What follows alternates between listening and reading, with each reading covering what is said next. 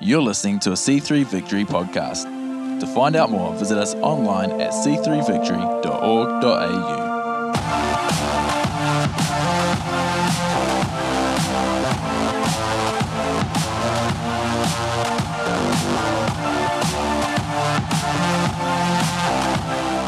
Back into our journey through James. If you're visiting with us this morning, thank you so much for being here. We hope that you're having a wonderful morning. Hope that you've been welcomed by a few people.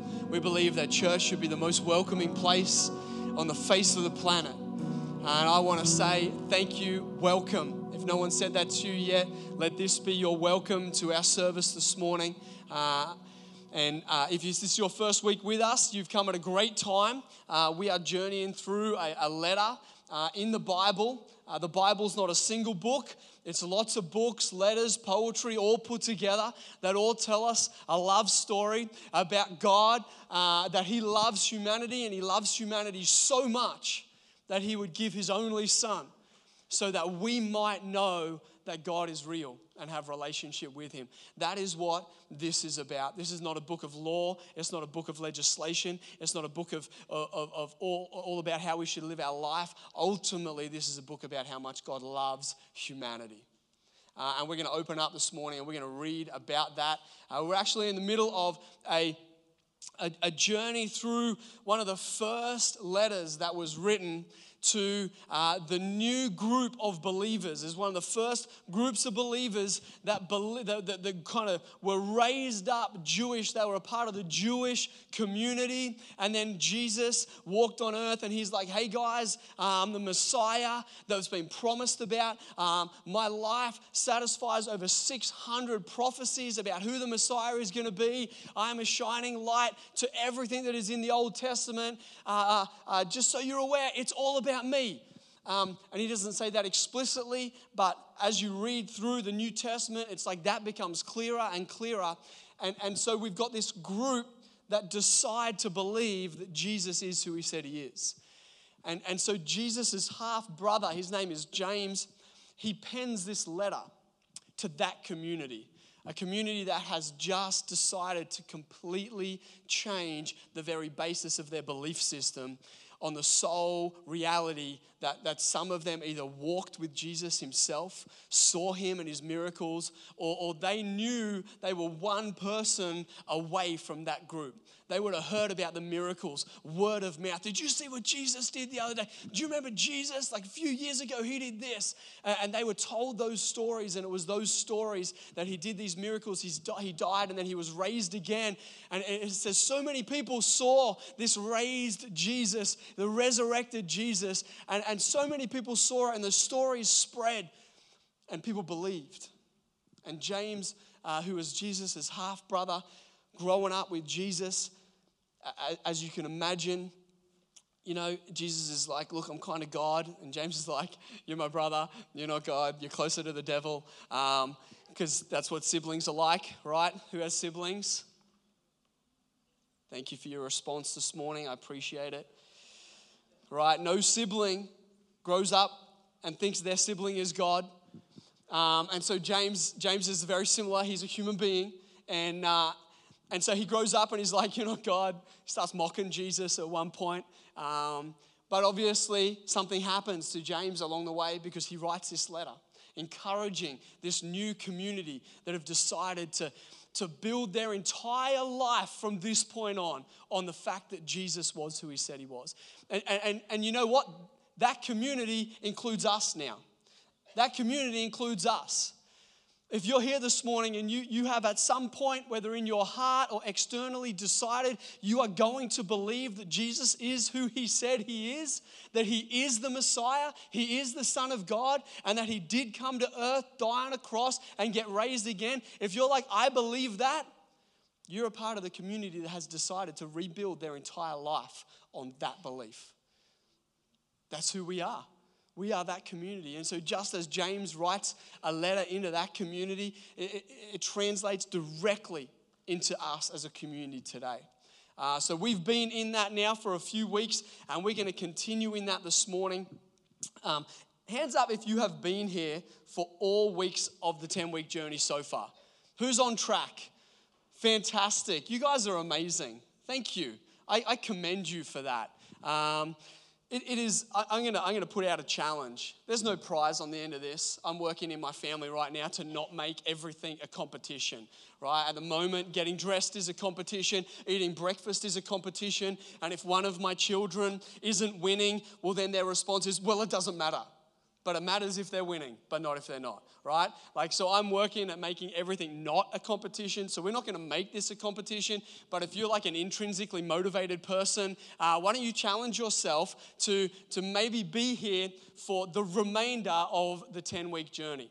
Imagine what God might want to say to you if you commit to doing the remainder of the book of James. If you just made that commitment in your life, I believe that God honors commitment made toward Him and toward building our life on Him and who He is.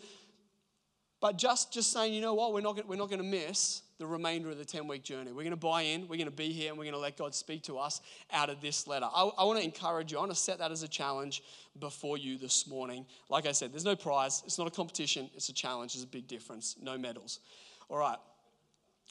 So we are picking up the letter of James halfway through what we have labeled the second chapter, right? When James wrote this letter, there's no chapters, there's no verses, okay? There's just writing. It's just a letter, like when you wrote those long love letters to your high school crush. Kids don't do that anymore. I feel like that's a lost art, right? Like it's a sneaky Snapchat now. And I feel like that lacks the poetic, romantic beauty of the long letter and the subtle pass as the teacher's not looking. But hands up if you were a part of the generation that actually wrote handwritten little love letters to your high school crush. Come on. I feel like I topped out at about 16 pages at one point. I'm a words guy. Don't blame me, all right? The person probably never read it, okay? It's not a big deal. It's not a big deal. Rach is not a words person, so she does not get that because I try to love her the way she likes to be loved. As some marriage advice for you right there. If your spouse is not a words of affirmation person, don't write them lots of letters. It's not going to tick their box. Go and do the dishes. Acts of service might be their thing, okay? Don't love someone the way you want to be loved. Love them the way they want to be loved. Our life should be from the outside toward, not expecting them to come to us, right? We go first. We love how they want to be loved before we expect them to love us the way we want to be loved, all right? That's how a marriage flourishes when our focus is the other person, not our own selfish satisfaction. We're going to save that for the marriage course later in the year, but that one was for free. It's one thing I've learned over 10 years of marriage.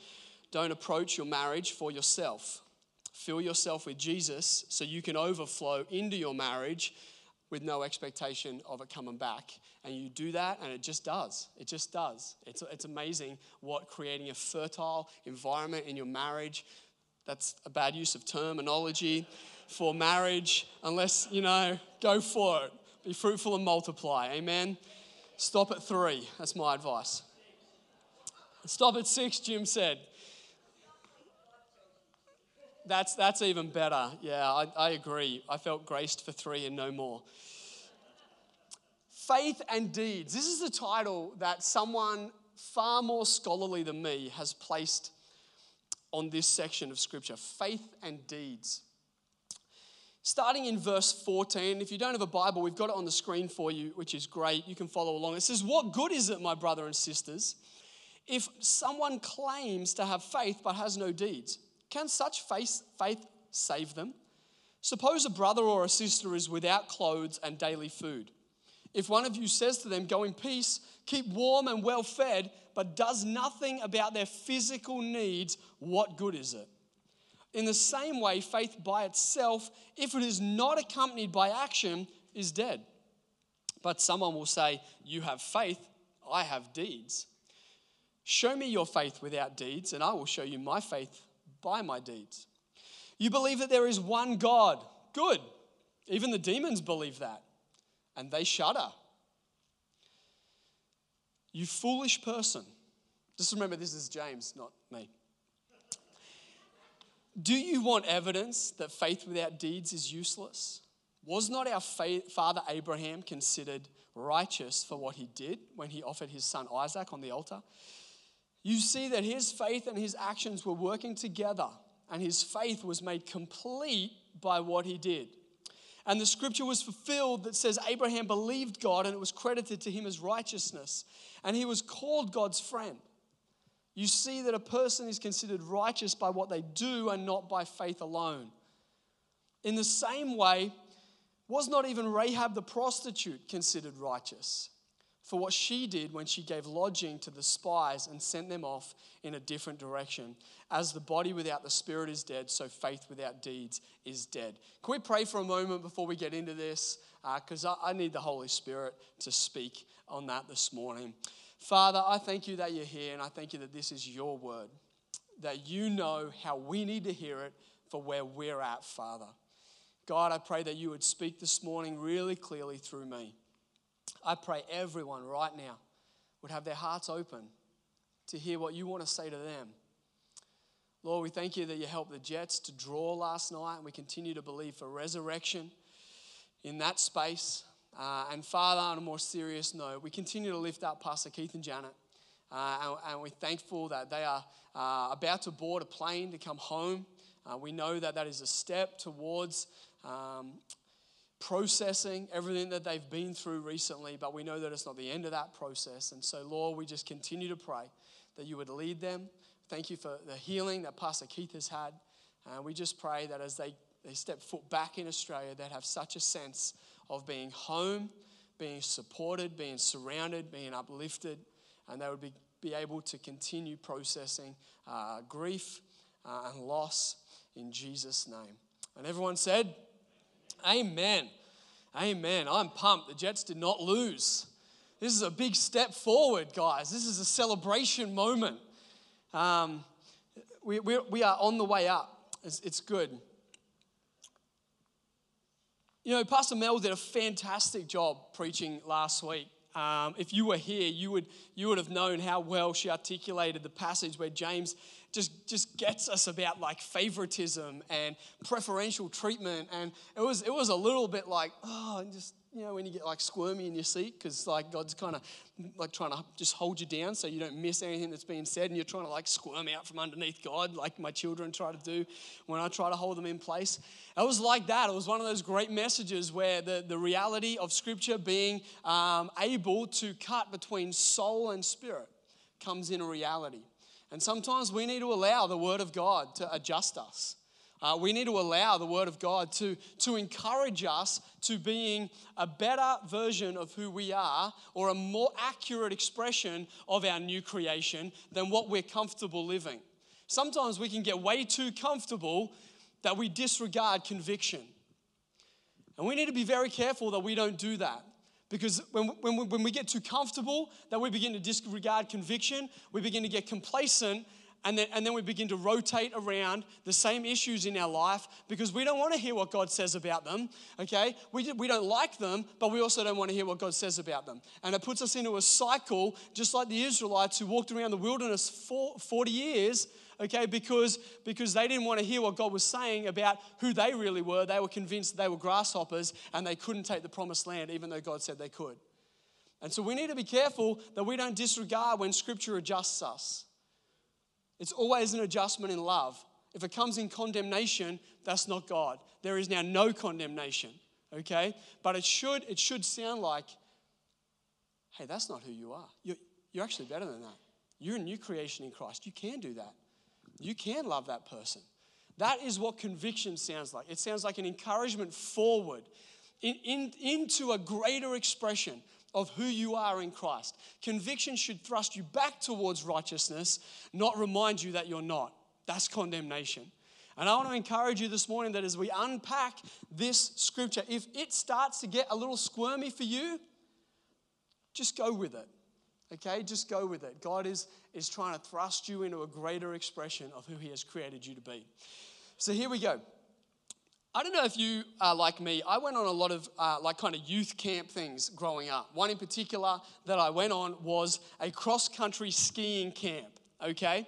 And it was awesome. We would go down and we would stay in like these super like rough, rugged kind of accommodation, and we would ski right out. If you've ever been down a kind of Perisher, you would know there's all the lift area.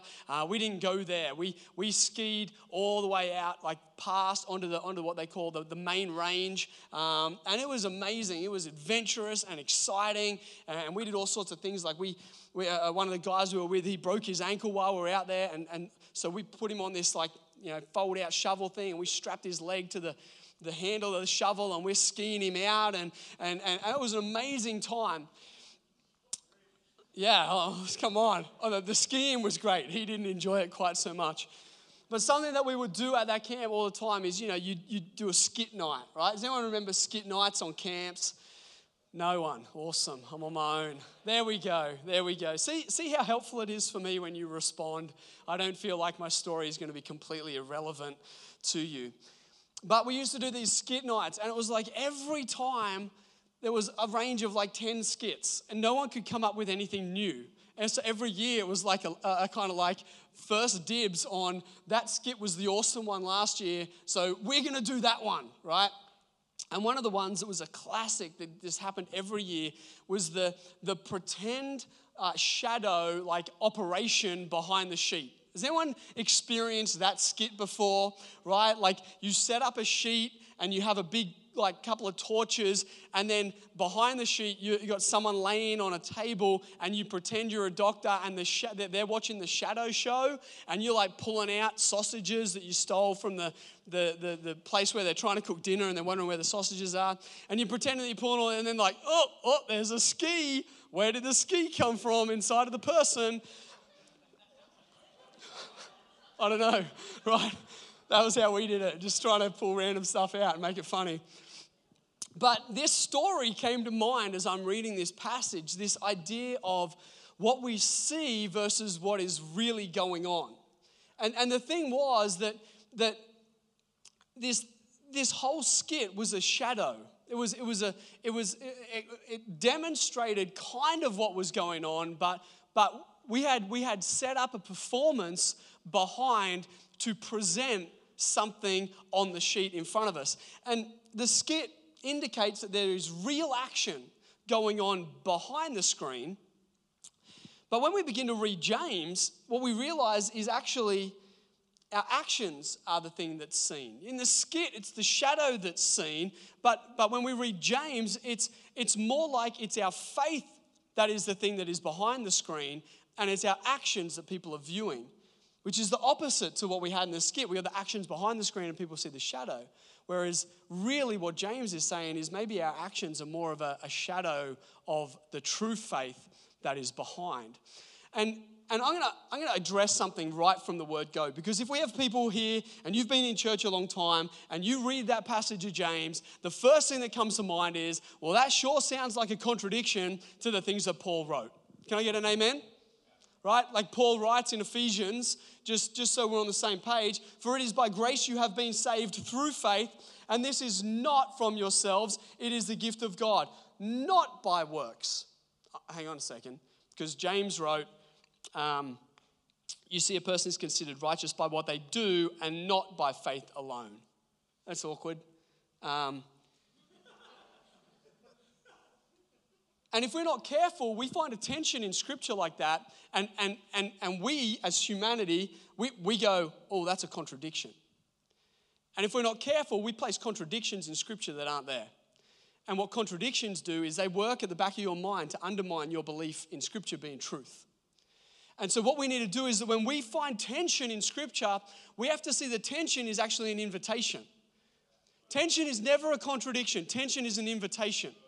Can I tell you that your walk with God is a constant invitation to discover more about Him? And sometimes He will create tension in your life so you lean into it, because there's something He wants to teach you about Himself that you will only discover if you lean into the tension that is created in your world. And so when we get to this tension where it's like James, Paul, James, what's going on? It's not a contradiction, it's a tension we're supposed to explore. And we're supposed to ask questions when we read scripture. We're supposed to say, gee, that sounds like this. God, what is going on? Show me. I am so aware that I may not get through this. We may be doing this passage of scripture for 2 weeks. I used to hate theology.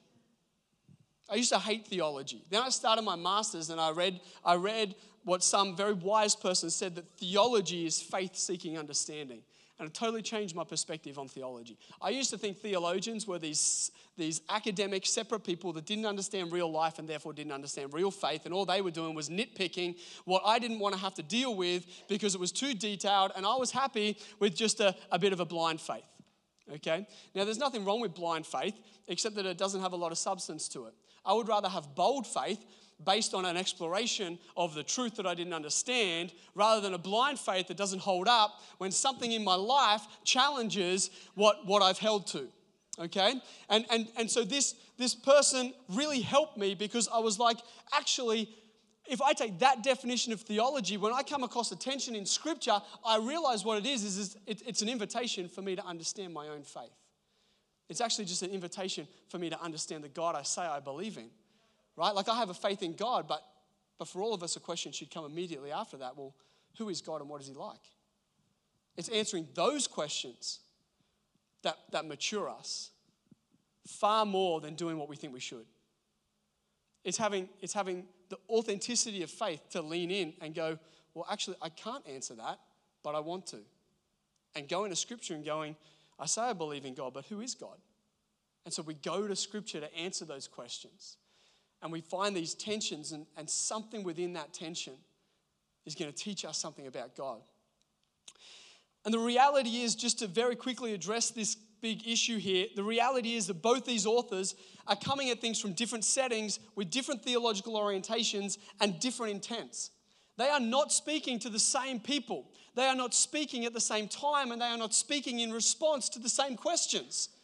And so if no other exploration than a subtle exploration into context tells us we shouldn't put these two people in the same conversation. Except what we do is we bring them into the same conversation and we come with a contradiction. But when we realize they're answering two separate questions, we give them space to be a tension and bring a completeness to the picture rather than a contradiction. You see, here we go. Can we go quickly? Is that all right? Can you lean forward? I've got to move. The idea that faith and works are separate paths to salvation is actually what they are both addressing. They are both addressing that faith and works are not separate, and they're not separate paths to being saved. Paul is saying it's not by the works alone that you are saved. Actually, it's faith in Christ that is the doorway to salvation. James is trying to describe what that faith, when it's real, looks like. Okay? They are not arguing different points. Paul is telling you what the foundation is. James is describing the foundation. Paul is telling you it's Jesus, have faith in him. James is saying, when you have that faith, let me tell you what it looks like. Let me explain what it looks like when it's real. Okay, and so we shouldn't put them in contradiction. Paul, I've said that. Here we go. This is how we know that Paul and James are not in contradiction, because in Romans, Paul says this: for we maintain, in other words, I stand on what I've said, that a person is justified by faith apart from the works, right? They are not both equal paths to salvation. You cannot work your way into heaven. The law showed us that. We cannot, in and of our own selves, be good enough to achieve the status at which God set for access in a relationship with him and therefore eternity with him. We cannot on our own act that well. We cannot act our way into heaven, which is what Paul is saying. He is saying only by faith in Christ can we do that. However, and this is where Paul comes into alignment with James, because he begins to explain the faith he's talking about. He says that a person is justified by faith apart from the works of the law, right? Sorry. That's me explaining we can't act our way. Paul's agreeing with me. It's very good. The issue in this passage for James, though, is not faith or works, but faith without works against faith with works, okay? Moving on. Galatians, this is where I wanted to get to. Galatians. It says, for in Christ Jesus, neither circumcision, remember this is Paul writing, neither circumcision nor uncircumcision, move on Nate, has any value. The only thing that counts is faith. What type of faith? Expressing itself through love. So it's a faith that works. So now Paul is coming into the same kind of explanation context that James is writing in, where he begins to explain the faith he's said is the only way to Christ. The only way to relationship with God is faith in Christ. But now Paul is saying, hey, that faith, if it's real, it's going to express itself. And you know how it's going to express itself? It's going to express itself through acts of love and mercy and grace, which is actually exactly what James is saying. He is saying, listen, if your faith doesn't express itself, it's not real. That's not real faith. Because real faith doesn't sit to the side when there's someone else is in trouble. Because if we have real faith, that real faith is at work in us, producing work through us, and it should be seen and expressed in works of love and grace and mercy. And so actually they're saying the same thing. They're saying the same thing, except we have to dig a little bit to find that. And what we come out of it with is an understanding a little bit more about the faith and what it actually should be that we say we have. That is what we should do when we come across tension in Scripture. We shouldn't go, oh, they're saying different things. No, we should go, God, what are you trying to teach me about my faith in this tension? Now, moving on. We've got to remember James here is writing into a Jewish community. He is writing into a community that has just left obedience to the law is my way to God. And they have just started to go, oh, I'm actually going to believe that Jesus is my way to God now. That it's not by the law, it's by what Jesus has done. And they don't really know what that looks like. They don't have the New Testament. They're just believing. And James is writing to them for the first time. They're coming out of this works approach where they keep the law and they'll be good enough, right? But James is speaking about what the real faith in Jesus should look like. Because they're not really sure. They're living in a context that's telling them all kinds of other things. And they're like, well, what should, like we're believing in Jesus, what is that now? Not only that, but they are living in a culturally unjust society. Firstly, because of the Roman authority that they're living under, but actually more so because they're living under a religious, elitist culture. The Jewish community with the Pharisaical kind of leadership was an unjust culture that they lived in. James, multiple occasions, and we've already talked about this, multiple occasions addresses this sense of injustice that they're living in. Remember when we talked about the fact that our anger doesn't solve injustice, right? That's actually not God's way to solve injustice, getting angry at it. And I told you all I have issues with road rage, right? That's the context we've got to read this from. James is still talking about living in a context of injustice where the rich oppress the poor and the marginalized. And that's why we get the example we do of, hey, you say you have faith, but here comes someone without food. Here comes someone without clothing, and yet you do nothing. And it's into this context. Okay, here we go.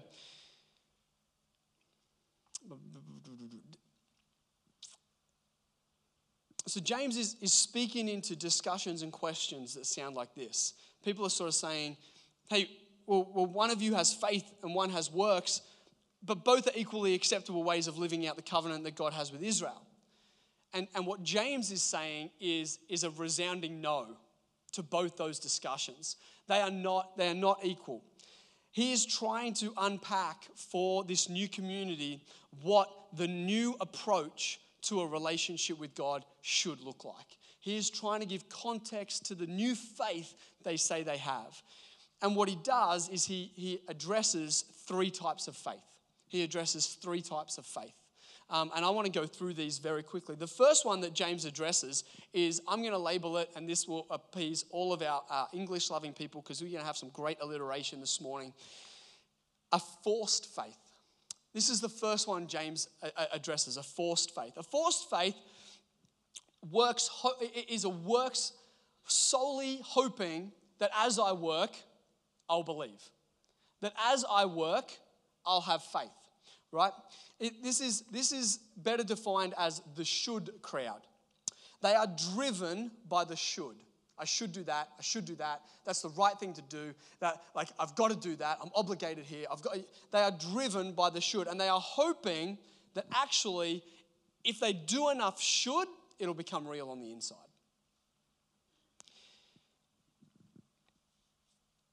they're actually unsure of what they believe. And so because they're unsure of what they believe, they do what they should. In today's cultural context, we might say that this is something close to moralism, driven by the should. The loud majority describes what the right expression of right looks like. They define the should. What is good and right has no basis because it's either defined by the masses and the majority, right? The truth has not embedded itself so that it becomes worked out. It's worked hoping that I'll feel like I come into alignment with some belief system. It's an outside-in approach. Often what happens is that this is an unsustainable type of faith because ultimately the fuel source is disconnected. You are giving out because you should, not because it's an overflow. And the truth is that as Christians, as believers, we can slowly slide into this place where we focus just subtly on the external and, well, I should do this and I should do that. And sometimes habits are great, but often what we do is we set things up as habits and we lose the fact that habit was begun in an overflow out of our relationship with Jesus, and our focus has slipped to maintaining the habit, not maintaining the relationship. And so what happens is should becomes tiresome. Should becomes bitterness. And eventually we get annoyed at the church and we get angry at what it stands for because actually we've lost the relationship with the life source underneath all of what should flow out of that. And all we're doing is the external, presenting like we still have a living faith, but we're not sure where that's gone because we focus so long on the external that we don't actually know what a living faith feels like on the inside. And we're no longer doing it out of overflow, we're doing it out of obligation. And we can slip there so easily. But I see this so often in those in our society who perhaps grew up in a Christian family, learned the way they should act, but somewhere along the line never grasped. And I talk to these people all the time. I've been through about 7 hairdressers in the salon that I visit. I don't think it's me. Like they have babies or they go overseas or whatever. But it is crazy how many conversations I have where it's like my Friday afternoon is my haircut afternoon, and then I go to my salon. I get a little like beverage and put my feet up, and it's my little relaxing time. But Friday afternoon is always a great conversation for, well, what are you doing on the weekend, right? And that's a pretty easy answer because I do the same thing most Sundays. So it's like, well, Saturday's family day. We kind of like try to boundary that so we have some quality family time. But on Sunday, going to church, I'm speaking. It's going to be awesome. Oh, I used to go to church when I was younger. The amount of times that's the response. The amount of times where it's like, oh yeah, I remember. My mum used to take me to Sunday school when I was younger. And I'm like, wow, we have a generation that grew up learning what it should look like, but never connecting with where it came from. And ultimately they're living a fake faith. A forced faith. The second one is a factual faith. Fake faith. Well, getting all of my language confused this morning. A fake faith. A fake faith is what scholars describe James is most attacking in this scripture. And they would call it a creedal faith. Who thinks fake faith? That sounds way better. A creedal faith. They say that they have faith, but it's empty in how it's experienced. So this is the one that presents I've got it all together. I've got it all together. You don't. This is the type of fake faith that was the Pharisaical faith. The Pharisaical faith. This is what James is really digging down into here. He's like, listen, you say you have faith, but there's no evidence. There's no works. Right? We got a forced faith that they're so driven by the should that they've lost the life source. These people say they have the life source, but nothing's flowing out of it. Nothing's flowing out of it. Scripture describes it like it should be a river, a pure river flowing out, that stuff should be growing along the side of our life as this river is flowing. But these people are claiming they've got this faith, this epic relationship with God. But you want to know what? It's not seen anywhere. It's not seen anywhere. And James is saying, hey, you know what? That faith is actually a dead faith. That faith is not a faith that's saving you. That because there's no evidence of the reality of the fact that that's not a living faith. It's the living faith that saves because Jesus is the source of life. It's our faith. It's got to be a living faith when it's really honestly connected with him. And the Pharisees, you know what they had? They had a pious, presented, well, we know God. It's this creedal faith. I know God. I believe there's a God. But there's nothing flowing out of that. It's not changing my life. It's not changing me. It's not changing my mindsets. It's not changing my thought patterns. It's not changing my perception on people. It's not changing how I respond to people. It's doing nothing in me. It's just a great little tack onto my life that makes me feel great about myself. This is the faith. Yeah, I just said that. We could describe this as the universal person who claims faith but has no works. James is concerned with this disparity because it was demonstrated so significantly in the prejudicial behavior of the Messianic community that he is speaking into. There you go. That was quoted out of a commentary. You can tell the language difference. He says that the false piety, the false claims, and the false religion of those who have faith but do not have works are palpable in this letter. They say things that sound pious and do nothing. What distinguishes this faith from the faith James is saying that you should have is actually expressed in the contrast of two verbs that James uses. Right? He uses claim to have and have. Claimed, it's a subtle difference, but what he's saying is you claim to have something you don't. You claim to have a living relationship with Jesus, but you actually don't have it. There is a difference between having that and knowing you have that and it being real in your life and someone who's over here claiming it and it's evident by their life that it's not real, it's not living, it's dead. It might have died a long time ago because now there's a smell around your life and people can tell. Fake faith produces no fruit. It's interesting because this is actually echoed, this same response to let's not be pious, let's not be pharisaical in our faith. The same response is echoed in John's writing when he says to this, by this, everyone will know you are my disciples. How? How are people going to know our faith is real? Because we say we have faith? No, because we love one another. Because it's seen, it's experienced. It's the overflow into the physical world that demonstrates the faith we claim we have is an actual, real, living, authentic thing. Scrolling down, I want to land here. James is trying to communicate what the faith should look like. And just to keep my alliteration going, James wants to encourage us to have a functional faith. A functional faith. Not that just works and just faith are at odds. No, James is saying faith in Jesus, when it's real, functions. It's living. It has you can't contain it. It changes you. It shapes you.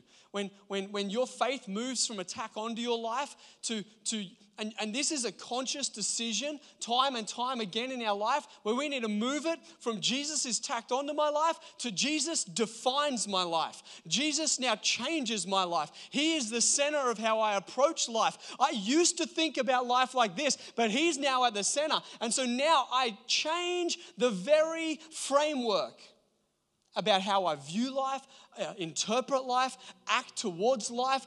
Over here, I thought life was about chasing money. But over here, when Christ is at the center, I realize that any wealth I get is an opportunity for generosity, right? When Christ moves from an addition to my life to the center of it, it cannot help but change every aspect of how I think, act, perceive, and respond to my life. When it's real, it's functional. It's authentic. You know, we live in a cultural context today that craves authenticity. I want to ask you this morning, how do they know it's real? Because we say it? or because when they come into contact with us, they experience it.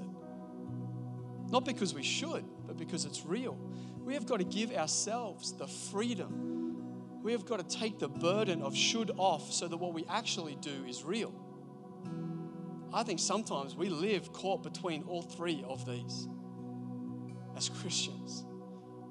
We live knowing we should show our faith, but we're in a season where we're really just struggling to believe, we're struggling to connect, and so what we do is we present our faith. And people can tell that that's not authentic. Or,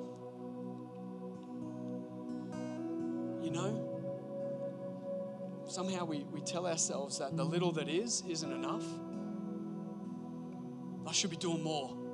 Well, why don't you just do what is actually out of the overflow and trust that God is able to work with that?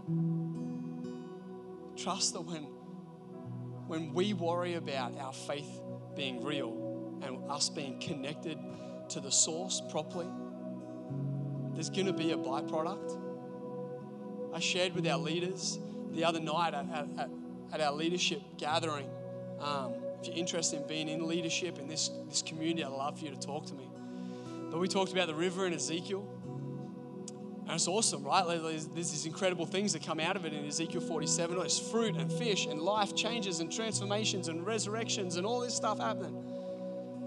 But the premise is the guy that's walking with Ezekiel says, just focus on the river. Look at the detail of the river. Sometimes I think we need to be reminded not to focus on the should and the action, but if we focus on Jesus and He is living alive in us and that is real and that is flowing, we can't help but respond with love and mercy and grace. We can't help but be conduits of that because it is what is flowing out of us. But when we shift to a place where we're so worried about what people are experiencing, we're not tending to the river that is within us. And I want to encourage you this morning that you may have walked in here and you're like, got to put on the show again. Got to pretend.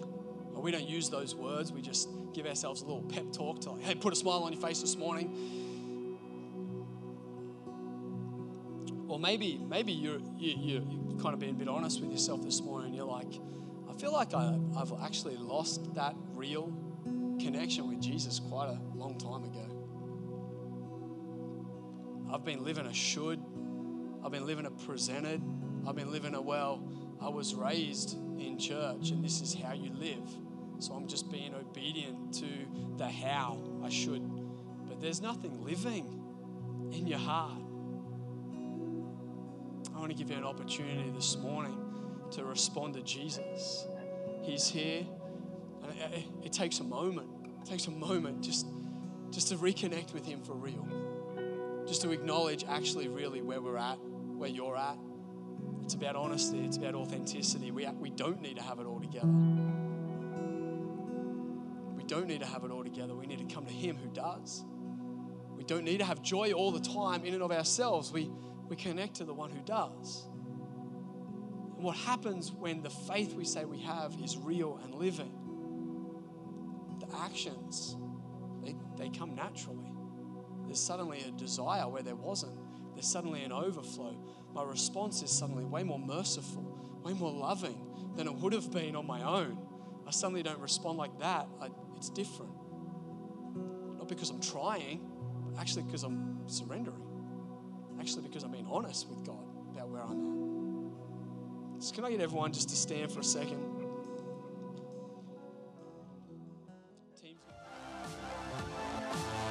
Thanks for joining us for the C3 Victory podcast. We would love to see you at one of our services. To find out more, visit us online at c3victory.org.au or check us out on Facebook or Instagram.